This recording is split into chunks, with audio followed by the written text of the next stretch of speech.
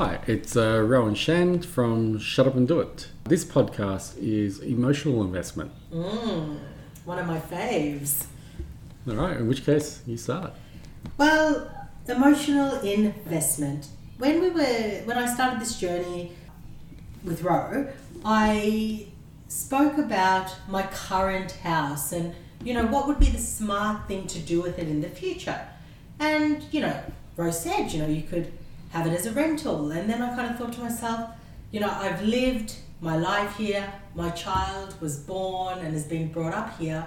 I just couldn't imagine having it as a rental and just seeing it dwindle away. Oh, my blinds. Oh, look at the outside. So I think that is what I mean when I talk about emotional investment and being emotionally attached. And also with the properties that I have recently acquired, they are ones that I've never really gone and visited or seen. And I actually like that because I feel if I did and I really kind of went and had a look and monitored, I would probably get really disheartened, scared, worried if I see any changes that wouldn't fit the bill of how I would treat a home.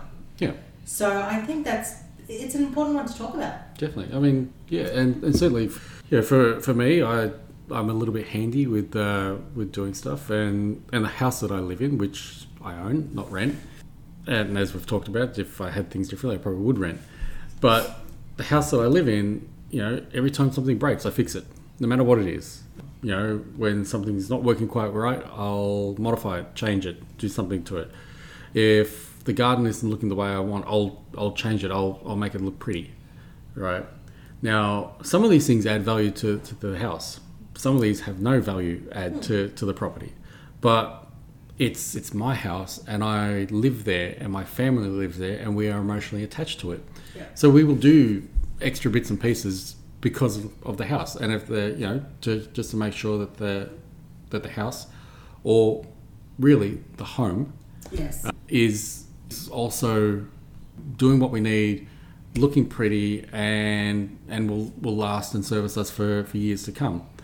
And that's the difference. When it comes to an investment, it's not my home. I will never live in there. It is an investment. It is a vehicle to help me financially. So it's not something that I get emotional about. And certainly, my first house, I could have, instead of selling the place, I could have turned around and leveraged money to buy my second house, move to the second house, and then turn the first one into a rental. Certainly I know a number of people that have done that in the past. But what happens is, in 100% of the people that I've seen do this, whilst it's an investment, there's still an emotional attachment to it. Why? Because they spent time in that house. They remember their kids growing up in that house. They remember certain things about that house that's only important to them. And when somebody damages that, even if it doesn't impact the operation of the house, they will fix it. Yeah. And they'll dip into their pockets to do it. That's not how you make money with investment property. The idea, I mean, if you're doing it up to sell it, sure, because people want a nice, fresh, clean place when they buy it. That's attractive to a seller. So you're actually doing it up for a purpose. But when you're doing it up simply for somebody to live in it, and I'm not saying that all investment property should be disgusting hovels where even the cockroaches don't want to live in. I'm not saying that. I'm saying that there's a certain level of standards that the property needs to be. And if it meets that standard, beyond that, anything else that you put into it is a waste. Yeah. And the person that is not emotionally attached to that will be able to see that and go, okay, well, the property is doing what it's needing to do. Structurally, it's sound. It's serviceable. It will maintain itself. It will run for its design lifespan. We've done enough. Now let it do what it needs to do and return something back to us. Yeah. The emotional investor will go, you know what? The garden's not pretty, so I'm going to put new flowers in, or I'm going to do this, or I'm going to do that. All right, and that's a trap. Yeah. And I guess for me, and I'm not telling people what they should do. I'm saying what I would do. I would never have an investment property that I'm emotionally attached to for that reason. And another one is certainly with friends in the past have told me, I think it's so valuable to actually have an agent taking care of that home. Yeah. Because some of my friends have just had an agreement between the renter and themselves, and it gets messy, it gets ugly, the emotions get involved, and it all falls apart. Yeah, and certainly, I mean, I've had friends in the past that said, well, you know, why should I pay an agent? Yes. Right? I can do it myself. Okay. There's a couple of flaws to that.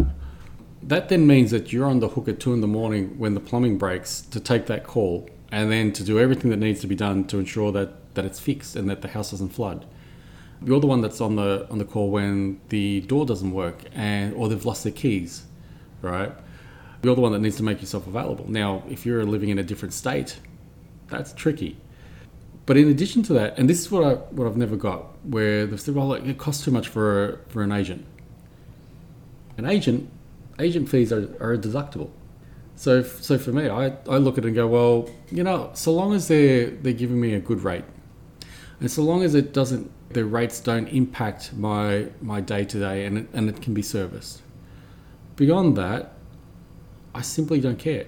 In fact, I'm more into, I want a really good agent to look after my property. Now, I have good agents, and I do take the time and plug for those. Shut Up and Do It. We do talk about this in a lot more detail, but I do have what I believe to be some of the best agents in Australia looking after my properties. And that's not by accident. That's by purposefully looking, assessing, constantly reviewing to, you know, based on my criteria, what makes a good agent. And certainly, you know, one agent, a lot of them stand up, but I'll mention one, Mara, who is a fantastic agent that manages a bunch of properties that I've got in New South Wales. Not only is she good at managing and keeping the properties in neat and tidy order, and keeping me apprised as to what the status of them are and what work needs to be done, but when I'm looking for a new property, I go to her in that area because she's got the reach where she's looked at so many properties. She will be able to help me decide what's a good property versus a bad property. And Shan, we saw this the other day where We did. Where we saw a property where on paper it looked fantastic. Everything lined up, the math bore out, right? Yeah. And if we didn't know better, we would have made an offer on it. Yes. However, after talking to Mara, we found out that, you know, based on her experience, the property hadn't been maintained since the last decade. But in addition to that, and more importantly, there was white ants in the property. That's one of those things that you don't know until you know, and it's certainly something that, you know, even a $5,000 reduction on the property is not going to match the potential damage that can cause. So with that one, we were lucky. Well, not lucky, but as a result of good relationships and having very good agents, we avoided a potential disaster. Absolutely. Good on you, Mara. Thanks, Mara. Well, that's enough for Shan and me, and thank you for listening. Hope to talk to you soon. Tune in again. Thanks, guys. Bye.